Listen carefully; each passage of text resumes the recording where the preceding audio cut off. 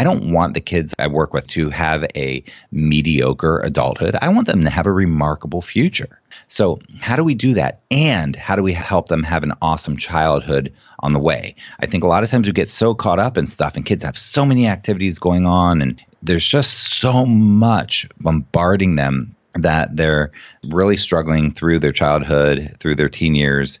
And then what do you think the pattern is going to be when they're adults? That's what they've learned. So we want to back up and say, what do they need? Welcome to the Tilt Parenting Podcast, a podcast featuring interviews and conversations aimed at inspiring, informing, and supporting parents raising differently wired kids. I'm your host, Debbie Reaver, and today I'm talking with Seth Perler, who describes himself as a renegade teacher turned executive function coach / education coach. Seth helps struggling students navigate a crazy educational landscape and does his part to disrupt and improve education. His specialty is executive function and twice exceptional kids. This was such a fascinating conversation about all things executive functioning, and in fact, there was just so much more we wanted to cover that we're actually going to be doing a part 2 of the conversation very soon. If you have a child who has any executive functioning challenges, you will want to listen to this episode, and also check out Seth's website at sethperler.com, which is full of resources for both parents and teachers. I hope you enjoy our conversation. And after you've listened to the episode, don't forget to check out my after the show video. Each week, I share a 1 to 2 minute video where I share my biggest takeaways from my podcast conversations or tips about taking what you've learned and making it work for your family. When you go to my after the show page, you can sign up to get new episodes of the podcast and this new series delivered to your inbox each week. You'll find that at tiltparenting.com/aftertheshow. And now, here's my conversation with Seth. Hey, Seth, welcome to the podcast. Good morning, Debbie. Good morning. I'm excited. We were just chatting before I hit the record button, and we're going to be talking about executive functioning, which is something I know impacts most, if not all, families who are part of the Tilt community. We've only covered one episode so far on this topic, and I know there's a lot to talk about, and I know it's very personal to you. So perhaps we could start by having you share with us some of your story and how you got involved in this work. Sure. Awesome. Well, first, I want to say thank you for what you do and just how you serve your community, but serve the world. You're doing great work, and I just really want to put that out there. And so, yeah, thank you. Oh, thank you. Thank you so much. And I don't know if you want to do this, but before we start, I'm interested from you because you've done, 75 or so episodes so far? Mm-hmm. Yep. What is one of the biggest things you've learned? Can you identify one takeaway? Oh, my goodness. I know I'm putting you on the spot here, but I'm really curious. Is there one thing that has been a big takeaway for you? I have to say that I learned something in every episode. And honestly, I feel like I've done so much research and I've become an expert in who my child is and what his differences are. And I still get so much valuable insight out of everyone I talk to, even when I think I already know it all. And I think that that's probably the biggest takeaway. It's not a specific topic or concept, but it's Sure. more this idea that the learning really never does end. And it makes me feel like the luckiest person that I get to basically talk to amazing people around the world who are specialists in all these things I'm fascinated by, and I keep learning. It's really been cool. I love it. It's somewhat daunting and overwhelming maybe for parents to know that there are no easy answers. These are complicated human beings we're trying to raise here. Absolutely. Thank you so much. Yeah, good question. So my story, do you want to hear my story as a kid or as an adult? Well, a little bit of both. I mean, I'm assuming that they're connected. Yeah, I was adopted, and I grew up with this wonderful family in Columbus, Ohio, and I didn't look like a lot of my friends, but that's just because I had this white blonde hair as a boy, and I remember feeling a little bit different because of that, but really I started feeling different pretty young, like at 5 or 6, I started feeling like I was different somehow. I could never put my finger on it. I didn't worry about it. I was a free-spirited, creative kid, but something was was different. And that feeling ended up being problematic once I got to middle school and high school. But I started, quote, struggling in school when I was in first grade. My progress reports literally in first grade started having comments about that. You know, if Seth could just do this, things would be okay. He's not paying attention. He's daydreaming. And I think that was probably for me the most consistent comment that ever came up was daydreaming, daydreamer, daydreamer, daydreamer. I had a wild imagination, and I loved going there. So, but obviously that caused problems. So my grades started to suffer in middle school and high school. Really, in my junior year, my freshman and sophomore year, everything was fine because I could pull it off. I could do well on tests.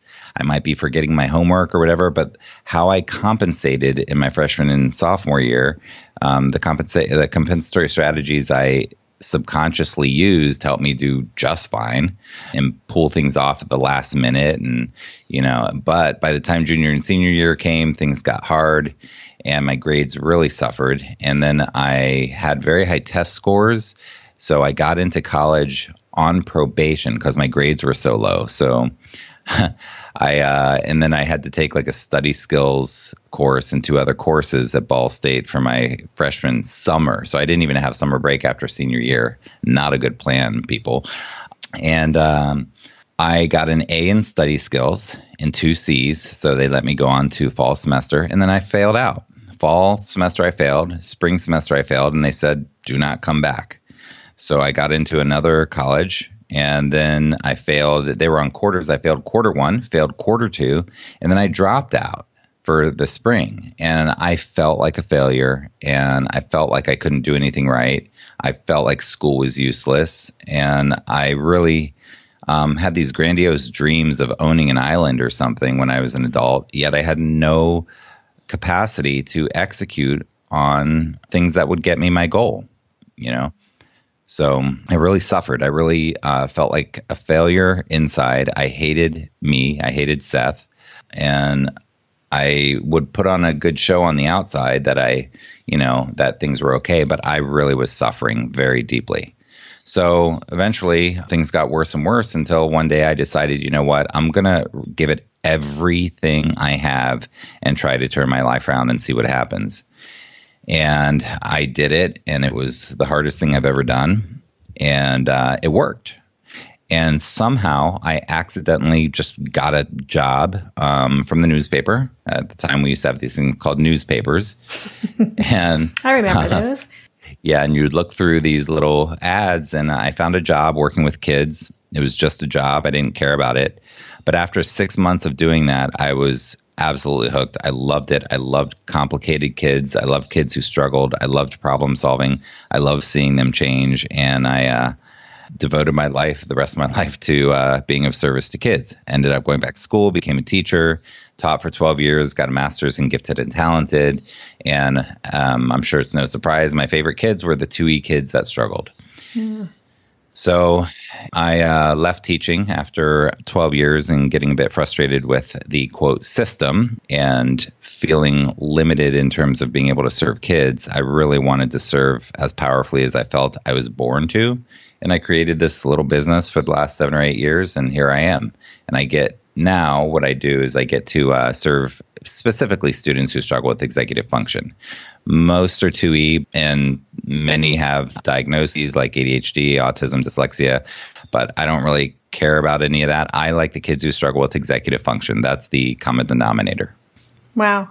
Thank you for sharing this story. It's really powerful, incredible story, and it's heartbreaking at the same time. I mean, to hear you say that you hated yourself is, I know for so many people listening too, that's our biggest fear, is that our kids are going to feel so bad about who they are that they're going to sink to that place. And I'm just curious, I want to hear so much about the work that you're doing, but when you were younger, did you know what was going on with you? I mean, did you have any sort of diagnosis? Did you just feel like you weren't fitting in in a vacuum, that you didn't have insight to that? Good question.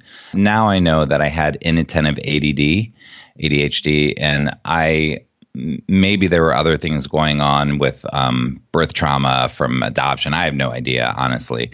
I know I started having anxiety when I was in middle school, but they tested me for learning disabilities in 7th or 8th grade because, like I said, my progress reports always said the same thing. Doesn't apply himself. It is, or they implied it, lazy, not trying, could do so much better.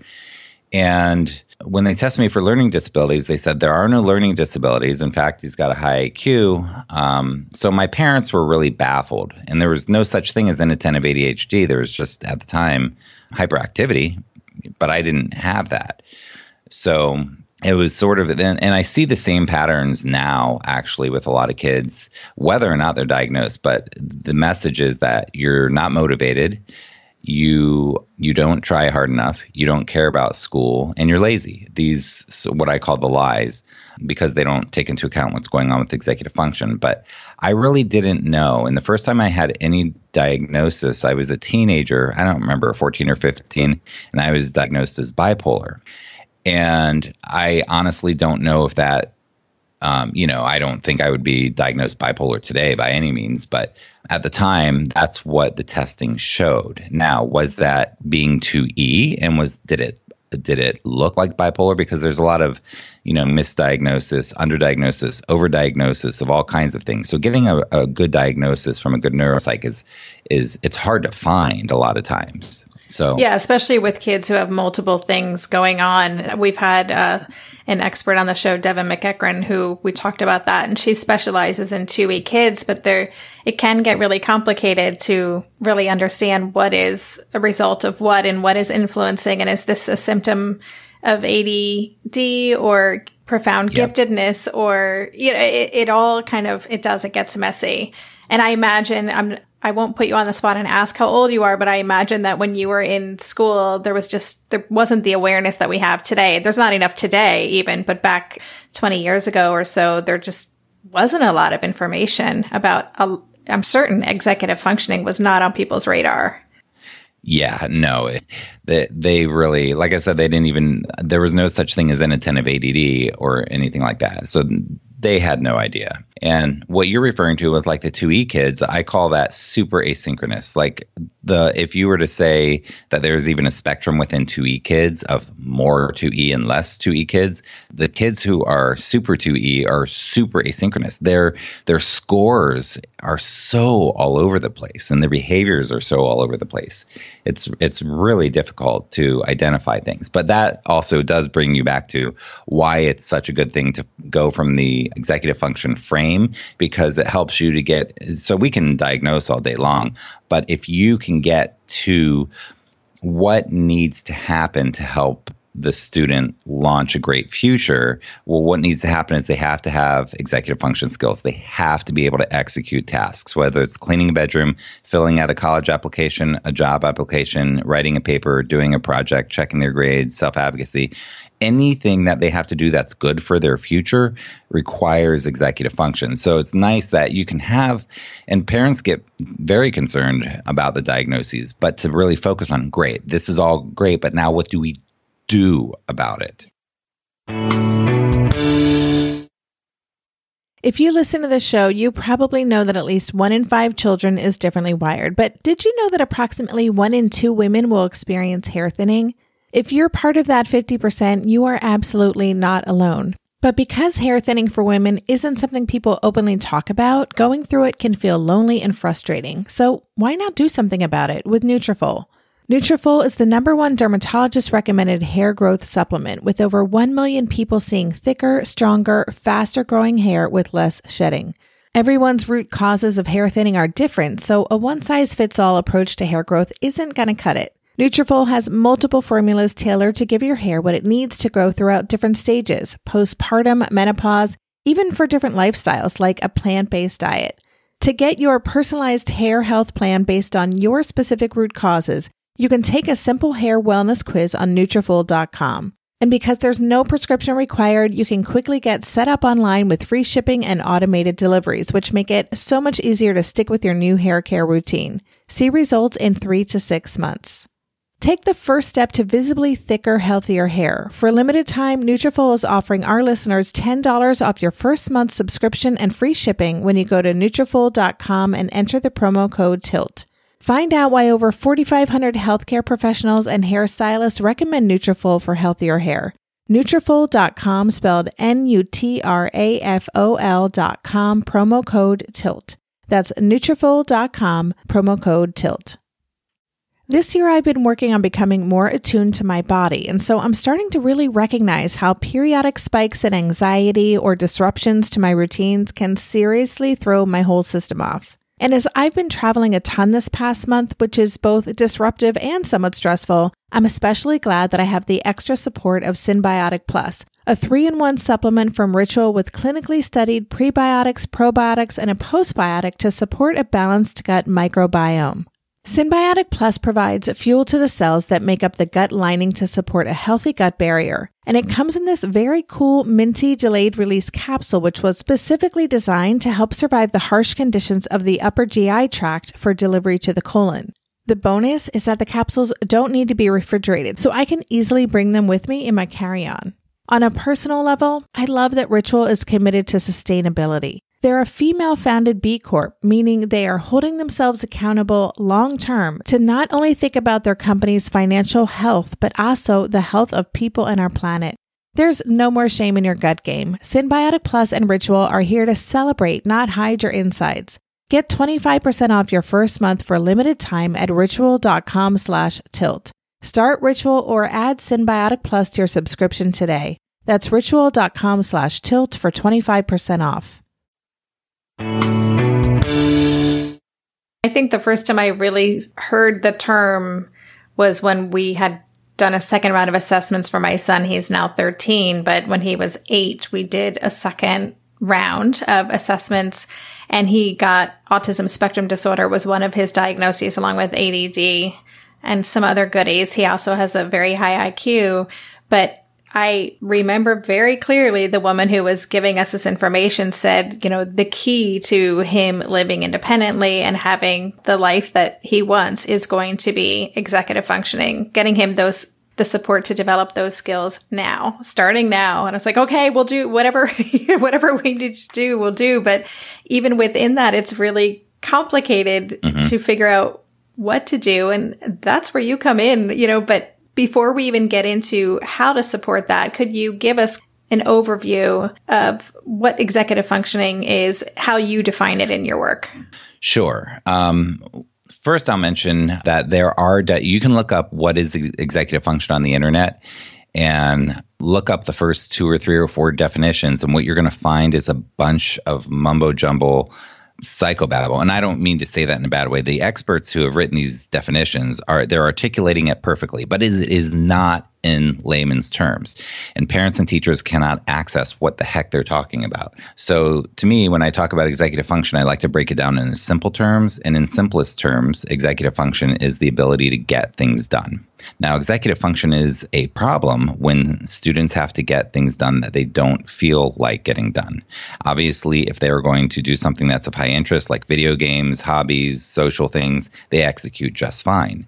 So they can learn to execute in areas where they've practiced a lot and have high interest.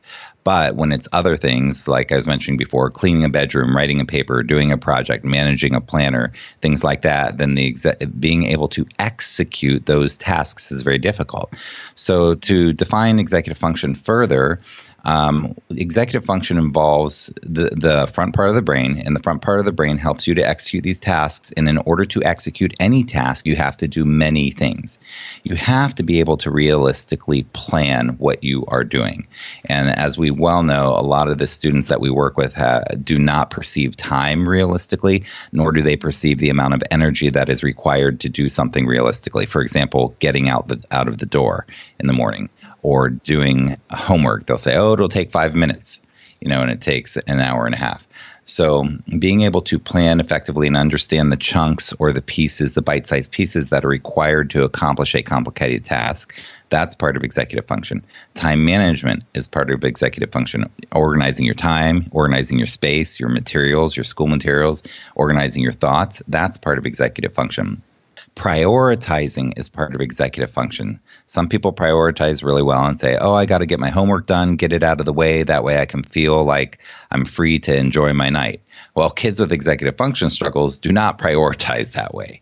They want to put the not fun things off as long as possible and get to the fun things. But prioritization, inhibition is part of executive function, which means being able to hold back appropriately, like your emotions or your thoughts or your actions. I'm not saying to hold back your emotions in a negative way, but there's a time and a place for things. So being able to inhibit yourself, and that has a lot to do with regulation. In fact, all of this does. Being able to focus, pay attention, concentrate, that's part of executive function. Being able to do what's called task initiation. So being able to self-start, being able to not procrastinate. A lot of people think of this as motivation, but I have a problem with the word motivation. Maybe I'll talk about that today, maybe not. But task initiation means, how do we get started?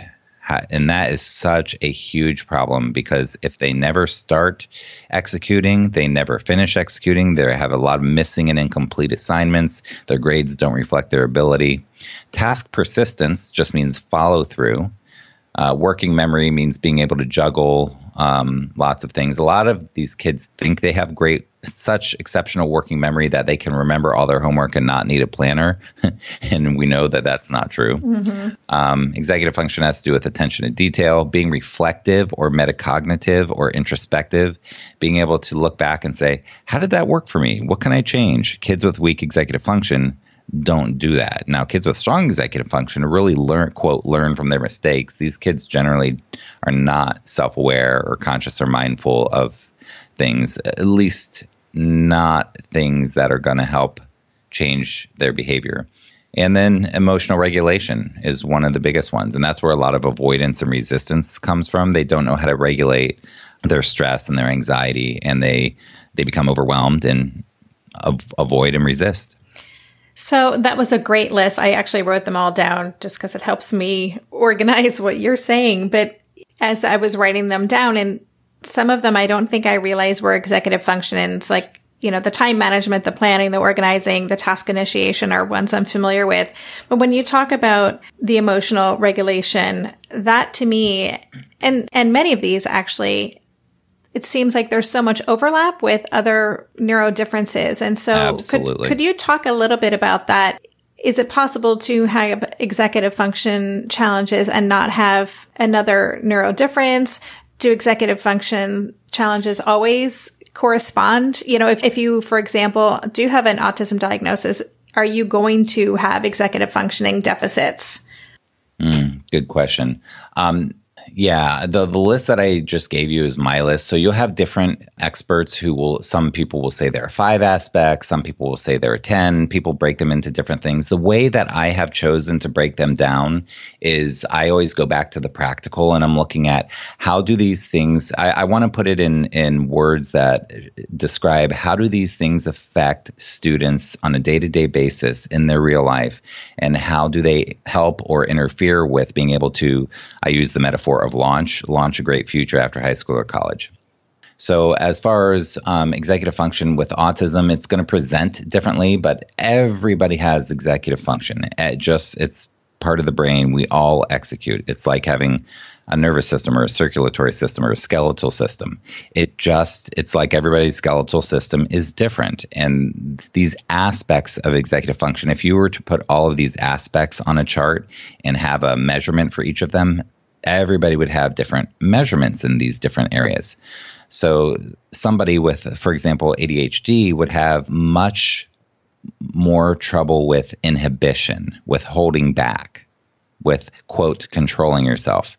Whereas somebody with autism, for example, may have a much easier time executing when they're clear on what the task is. And just especially if it's a routine or habit that they've already gotten. I see. Okay.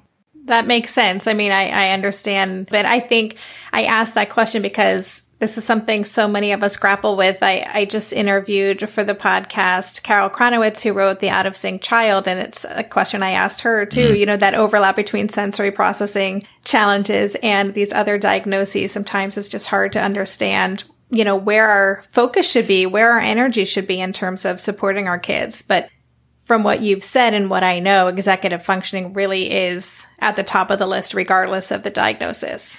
Yeah. And when you're looking at the aspects of it, and maybe would it be helpful if I made sort of a little assessment for those aspects for your audience? Yeah, that would be great.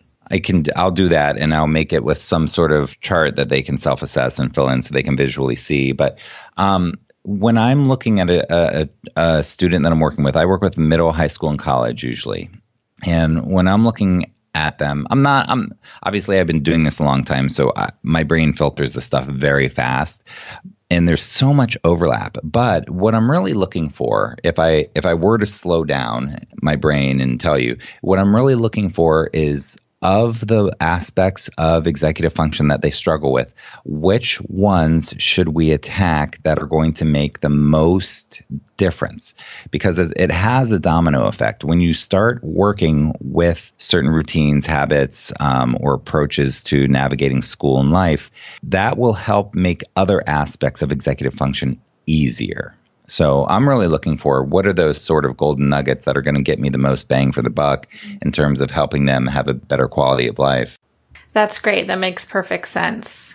So in the notes that you sent me ahead of this conversation, because again, there's so much we could talk about, and listeners, just so you know, Seth and I have already discussed doing a part 2. So if you're left wanting more, send me questions that you want me to approach Seth with, and we'll cover them in another episode. But one of the things that you said that jumped out at me is that it's important to revisit the purpose of education before talking about how to really help kids. And you said that you're big on zooming out. So can you talk about that a little bit?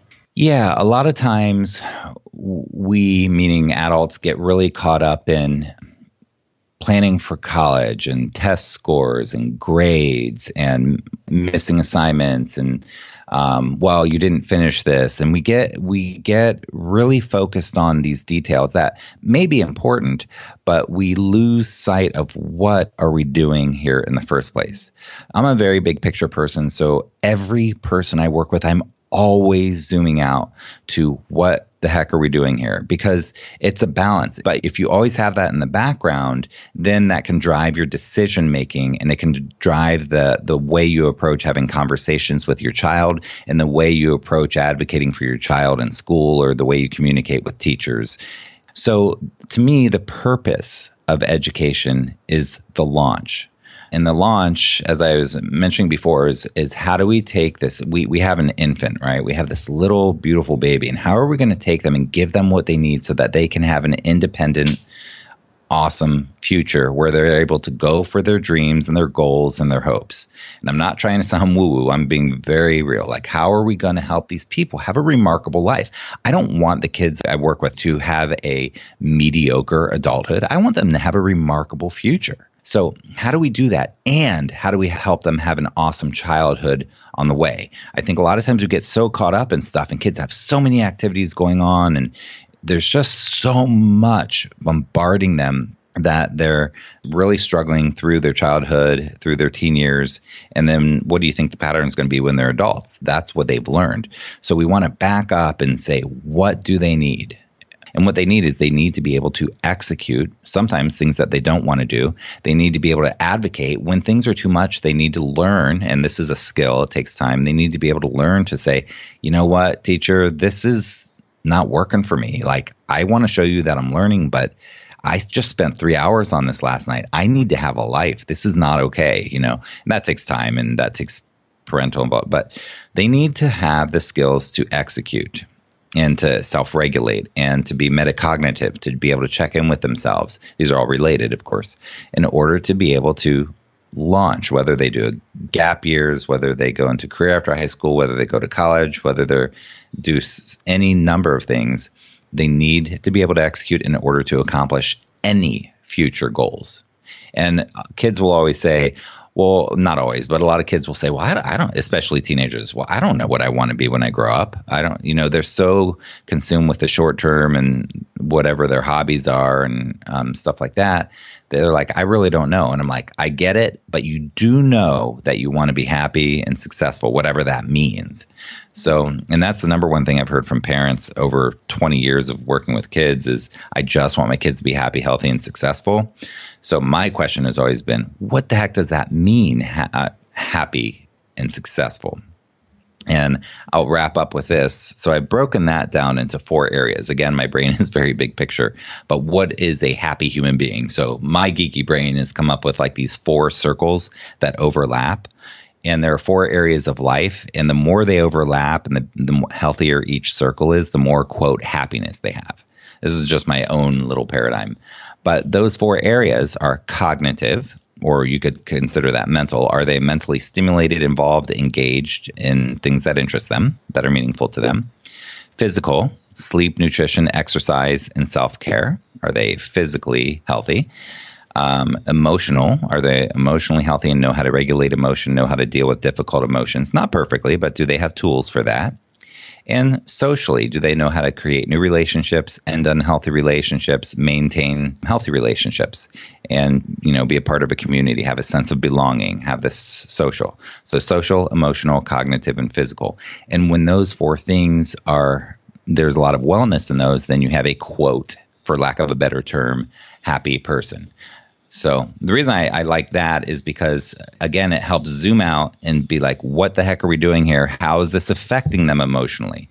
If they're super dysregulated with something that's going on with school, like let's say a kid has conflict with a teacher. A lot of times I have students where you probably see this a lot too, where there's a teacher that just doesn't get these kids. They're a very highly organized person. They think they're doing the kids a favor by saying, I'm just holding them accountable and just trying to teach them responsibility. Yet the kid does not have anywhere near the skills that are necessary to do what the teacher's asking. And the kid ends up just feeling resentful and punished. So there's an emotional regulation problem. It helps you zoom out and be like, okay, they're most emotionally dysregulated by even thinking about this teacher. Let's attack that. How do we deal with that? So anyhow, sorry for going on a bit of a rant with that, but it's so important to zoom out and be very clear on what you're doing before you make a decision about how to make an intervention for a child.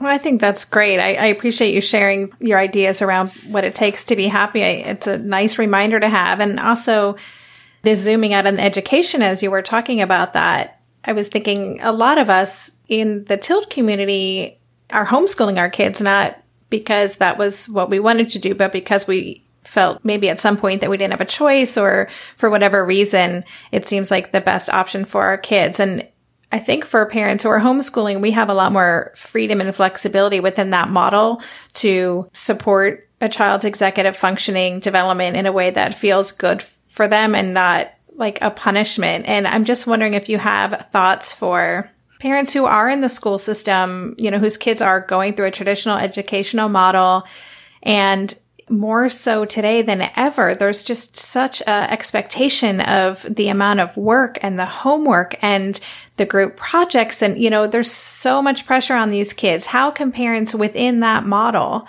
advocate for their kids and kind of keep that big picture, that zoomed out picture in mind? I'm sure you work with a lot of families like this. I'm on the road this month, and oh man, am I missing my sweet kitties Haskell and Lua. They've been a part of our family for more than 2 years, and I'm so grateful they're keeping Darren such good company while I'm away. If you're getting a new pet soon, you're probably already thinking about everything you'll need to buy: food, toys, a cozy bed, doggy bags, or litter boxes. Something you may not be thinking about, though, is pet insurance. That's why you should check out ASPCA Pet Health Insurance. The ASPCA Pet Health Insurance Program offers customizable accident and illness plans, making it easier for pet parents like you to help your pet get the care they may need. The ASPCA Pet Health Insurance Program has been around for over 18 years, and they've helped more than 600,000 pets during that time. They allow you to customize your plan, helping ensure that your pet's plan is as unique as they are, because vet bills can really add up, especially when you're least expecting it. It's simple. Use their app to submit a claim and you'll receive reimbursement for eligible vet bills directly into your bank account. To explore coverage, visit aspcapetinsurance.com/parenting. That's aspcapetinsurance.com/parenting. Again, that's ASPCApetinsurance.com/parenting. This is a paid advertisement. Insurance is underwritten by either Independence American Insurance Company or United States Fire Insurance Company and produced by PTZ Insurance Agency Limited. The ASPCA is not an insurer and is not engaged in the business of insurance. Hey there, it's Debbie. I love making this show and sharing conversations about how to support our awesome neurodivergent kids. I've seen how even one little insight from an interview can spark a big shift in daily life. But I know that raising complex kids can be messy and lonely. And just when we think we figured it out, something comes up that boots us right back to feeling overwhelmed and stuck. That's why I've poured everything into creating a way for parents like us navigating complex parenting journeys to join together and chart a path that feels positive, hopeful, and doable. It's the brand new Differently Wired Club experience. In the club, you'll get personal support from me and other seasoned parent coaches, 6 live calls every month where you can connect and get your personal questions answered, the opportunity to learn directly from authors and experts like I have on this show, monthly themes for getting specific and tactical, an exclusive private podcast feed, and the best, most generous community of parents. Seriously, these folks show up for themselves and each other, and that right there is really everything, because it's a daily reminder that we're not alone. Our kids aren't broken, and we have totally got this. The recently rebooted Differently Wired Club is on a brand new platform with its very own iOS and Android app. It is such a great space. However you learn, whatever your style, no matter the ages, genders, and neurodivergent profile of your children, the Differently Wired Club can help you cultivate the positive shifts you're hoping for. Join us today by going to tiltparenting.com/club. That's tiltparenting.com/club. I hope to see you on the inside. That's a great question. So there's a lot of different ways to approach answering that question. One practical way, when kids get in high school and college and they start being able to pick their schedules, one practical thing that I recommend over and over and over is less stuff on the schedule. And parents' argument or the student's argument is, but I need that class so that it looks good on a college transcript. Well, I don't care. I care about your well-being now. Like, people get so obsessed with these things at the expense of their child's well-being, or the child themselves at their expense of their own well-being. They're packing on any given class. If you have a school year of 180 days, any given class is going to be at least 180 more hours of mental attention demanded in your life. Now, that doesn't even include homework. So let's say you have an hour of homework in that class each night. That's 360 additional hours in a school year that your mind has to be consumed with that class realistically. And these kids are not realistic. They need time for self-care. They need time for family. They need time for fun. They need time for friends. And so one of the practical things I say is, if you can cut a course off of next year or take an easier course, but it won't look good on my transcript. Well, look, if your life is balanced, I'm not going to be having this conversation with you. But if it's not and you're struggling in life, I'm going to really say, let's look at what we can remove, because removing one class again can be like 360 hours that you can use for, working on higher quality work for other classes or self-care, etc. So that's one thing. Number two, this is just a sidebar. I want to mention I am cynical about our education system, but do not get me wrong. I love teachers and appreciate teachers. They are in a system that is outdated and that needs improvement and needs changes. So it may sometimes sound like I'm cynical about teachers. Most teachers are awesome human beings who are invested in your child's life. Yeah. A few of them really need to go. Yeah. And then there's a few in the gray area in between, but the vast majority are extraordinary people who are dedicated to your kid, and you need to give them a break, and you're on the same team, So most teachers get that. Yes, the system. I mean, I appreciate you saying that. It's the system that needs to be changed more than anything. Yeah. We need great teachers. They keep all of this afloat. They're the ones who, if you have a great teacher, your child comes home, or even years after the teacher, they're like, yeah, I remember Miss Smith. She really helped me or made me feel good about myself. They may not remember anything from the class, but feeling empowered is everything.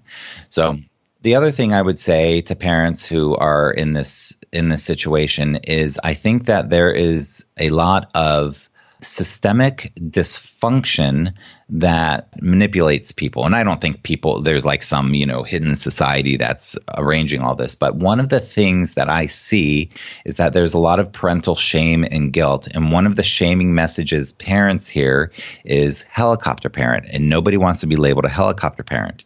And I think that in a dysfunctional way, what that does is it holds people back from saying their truth. So if a parent comes in and they say, you know what, I need to advocate for my kid, we need to work on this, and they feel shamed somehow, there's a lot of times there's something going on. A lot of times you go in there and teachers are like, cool, what's up? How can I help? And a lot of times people are like, this is how we do it, comply, keep your mouth shut. So my thing is advocate. Listen to your gut over your head, parents. Like if your head is telling you, I don't want to be a helicopter parent, I don't want to overstep my bounds, whatever, that school is there to serve your child. That's who the service is for. Okay. And sometimes we forget that. So your child is being served. Advocate. Be the squeaky wheel.